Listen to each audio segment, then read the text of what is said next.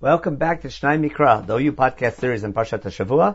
This is Menachem Lipteg, and in today's show we continue our study of Parshat Masei with Shishi, the sixth Aliyah, beginning in Perek Lamed Hey, chapter 35, Pasuk Tet, verse 9. The topic will be the cities of refuge, Arei Miklat, and the laws associated with those cities. V'daber Adonai Moshe lemor. God told Moshe, saying, Daber b'nei Yisrael, v'amarta elehem, speak to b'nei Yisrael and tell them, Ki atem ovrim et Yarden arza Canaan, when you cross the Jordan River to the land of Canaan, Dikritem lachem arim, Arei Miklat tiyena lachem, you shall arrange for yourselves cities of refuge, they should be for you. V'nas sham marotzeach, makeh nefesh bishgaga. In order that a murder can run there, someone who kills somebody else in an unintentional manner. Shgaga is when you did something unintentionally. Mizid is when something is done intentionally.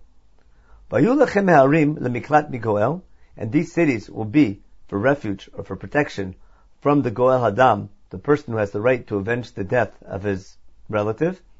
V'lo yamut harotzeach, and therefore the murderer should not be put to death, Adam do lifnei ha'ida lemishpat, until he stands to trial in front of the congregation and receives due process.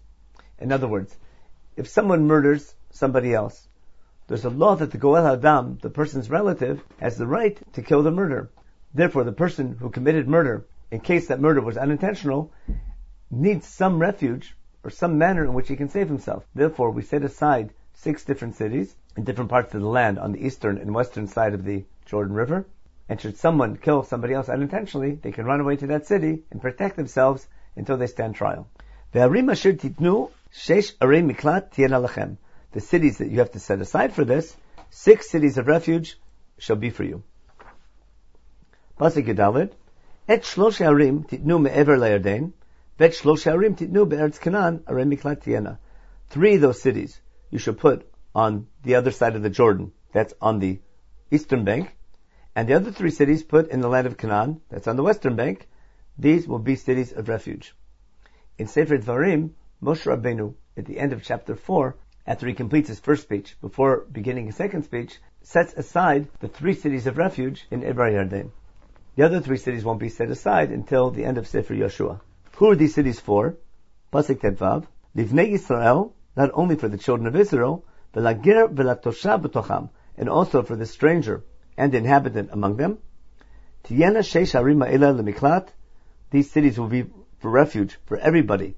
Lanu shama kol makeh nefesh bishgaga, a place for refuge anybody who kills another person unintentionally. Pasuk Tetzayin, now that we mentioned that the cities of refuge are for murder committed unintentionally, we have to clarify what happens if someone commits intentional murder. Should a person use some iron implement, in other words, a piece of metal that can cause death, which implies that he's assaulting intentionally to kill the other person, should he do that and the person die, he is considered a murderer, rotzeachu, mot yumat harotzeach, that murder should be put to death, again, through due process, after he's taken out of the Arei Miklat and brought to trial. V'im be'even yad, asher yamut ba, hikal v'yamot, rotzeachu. Not only if it's an iron implement, also if he takes a stone which is heavy enough and strong enough to kill somebody, that is also considered intentional murder. Mot yumat harotzeach, that murder should also be put to death. But not only if it's metal, or not only if it's a heavy rock, even from wood, Pasuk Yitchet, or bichli eitz yad, or should it be a hand-sized piece of wood? Asher yamut bo, hikau v'yamot, should he hit him with a piece of wood that's strong enough to kill somebody, rotzeachu, he also is considered a murderer, mot yumat harotzeach, that person again should be put to death. Goel hadam hu yamit et harotzeach, the avenger of the blood, the Goel hadam, he is the one that should kill the murderer. V'figovo hu yamitenu, when he encounters him, when he meets him, he is allowed to kill him for killing his relative. V'im b'sin'ah yehedofenu, if someone pushed another out of hatred, o ishlich alav b'tzdiya v'yamot, or he threw something at him, or in anger at his fellow man, he threw an object at him, and that person died from the impact, o be'ivai kau b'yado v'yamot, or even without any instrument at all, he simply punched him with his own hand out of anger, and the person he hit died, mot yumat hamakeh rotzeachu, the person assaulting his friend is considered a murderer, Goel Hadam Yamit et Rotzeach B'figo bo. The Goel Hadam, again, the avenger of his blood, is permitted to kill the murderer when he encounters him. Those were the cases of Mezid. Now we're going to return to Shogeg.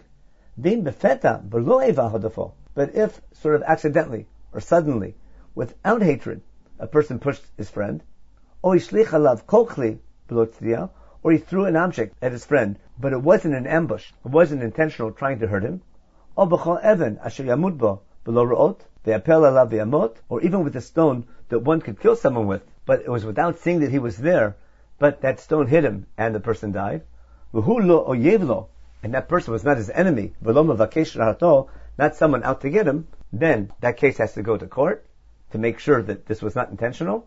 Pasuk Daled, v'shaftu haida bein hamakeh ubein goel hadam. The court, representing the congregation, they must judge between the person who assaulted and between the avenger of the blood, the relative of the person who was killed, al hamishpatim ha'ele, according to all these laws, and they have to make the decision, was this intentional or not intentional? Does he go to the city of refuge, or is he put to death? The assembly now, or which becomes Beit Din, they must save the murderer. Miyad Goel Hadam, for the person from the Goel Hadam who wants to avenge him. Veishivu oto ha'ida el ir miklato asher nas shama. The court has to return the person who committed murder unintentionally back to the city of refuge that he ran away to there in the first place. V'yashaba, he has to remain there and dwell there ad mot ha'kohen hagadol, until the Kohen Gadol dies. Asher mashachoto b'shemen hakodesh, the high priest who was anointed with the sacred oil, with the shemen hamishcha. When the Kohen dies, the person can go back home, but up until that time, until the Kohen Gadol dies, he has to live and dwell in the Ir Miklat.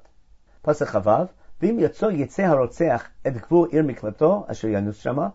But should the murderer who was sent back to the city of refuge because it was unintentional, should he leave the border of that city that he ran away to, umatza oto goel hadam, and if the goel hadam found him outside the borders of that city, michutz l'gvul ir miklato, v'ratzach goel hadam et harotzeach, and when meeting him, the goel hadam killed the murderer, ein lo dam, he cannot be convicted for murder, because if the murderer leaves the city of refuge, the goel hadam has the right to kill him.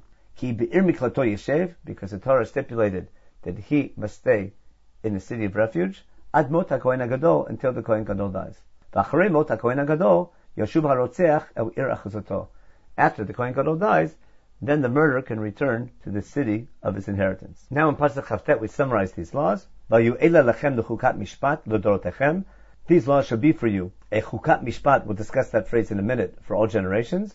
V'chol moshvotechem, everywhere you dwell, these laws of Shogeg and Mezid shall apply to the entire nation of Israel, wherever they may be. What is the meaning of Chukat Mishpat? Before we had Chukat Torah, and here we have Chukat Mishpat. A chok is something, a statute that's set that doesn't change. A mishpat is a law which is based on common sense. The laws of murder, intentional and unintentional, is a mishpat, and that's decided through common sense by dayanim. A chok is something set by the Torah. It could make sense, maybe it doesn't make sense, like the laws of becoming tamei when you touch a dead body. That's a chok. It's set, it doesn't change. The chok in these laws is the stipulation that when the Kohen Gadol dies, the murderer is allowed to go back to a city. The decision whether he was intentional or not intentional, that we call mishpat.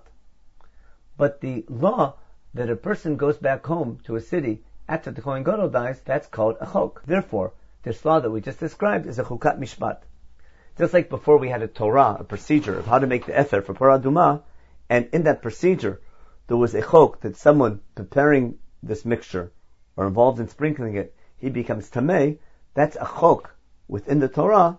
Here we have a chok within the mishpat. Pasuk Lamed, kol makeh nefesh lefi edim yirtzach et harotzeach. If we're going to kill the murderer, it has to be someone who killed somebody in front of witnesses. The eid echad lo yaneh b'nefesh lamut, but one witness is not enough to convict the murderer. Those laws we have in Masechet Sanhedrin. Pasuk Lamed Aleph, v'lo tichu chofer lenefesh rotzeach. Should someone be found guilty and deserve to be put to death, we cannot take ransom money from that person instead of putting him to death. Ashuhu rasha lamut, because he is evil and has to be put to death. Kimot yumat, he must be put to death, and there's no amount of money that he can offer to buy his life back. V'lo tichu chofer lenus el ir miklato, nor can we take ransom money instead of running away to a city of refuge. L'shuv l'shevet ba'aretz, he can't put money up and said, listen, let me give you this money instead of me staying in the city of refuge. Ad mot HaKohen, up until the Kohen dies. In other words, you can't use ransom money instead of the death penalty, and you can't take ransom money instead of exile to the city of refuge. Because if you do that, this would defile the land, as Pasuk Lamed Gimel and Lamed Daled explain, V'lo tachnifu et haaretz, asher atem ba, ki adam hu yachnif et haaretz. You shall not defile the land which you are living in, because the blood, that is what defiles the land. V'la'aretz lo yichupar ladam asher shufach ba, ki im bedam shofcho. The land will not atone itself from the blood that was spilt in the land, only with the blood of the person who spilled it. In other words, when a murder is committed and it's intentional, the only way the land will be quiet and justice will be done is when the person who committed the murder is put to death. But if we don't put that person to death and we take money instead, the land has not been atoned from its blood.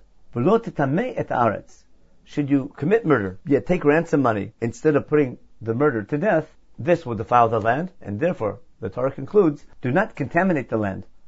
Asher atem yoshvim ba, the land that you're living in, asher ani shochem betocha. Not only you are living there, but I am also dwelling there.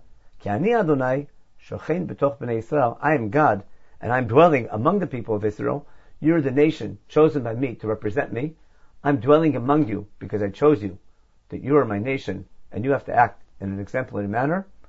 Should you allow murder to take place in your society, and you don't follow the laws to put an end to that murder, then that will defile the land, and I will not continue to dwell among you if you don't act in the way that's fitting for me to deserve to dwell in your midst.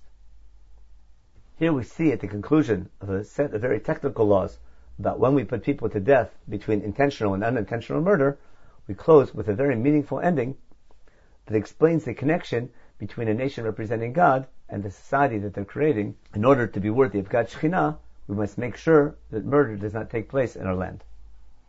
This concludes Shishi, and tomorrow we continue with Shvi as we return to the story of the inheritance of the daughters of Tzofchad, and we return to the topic of the inheritance of the tribe of Menashe.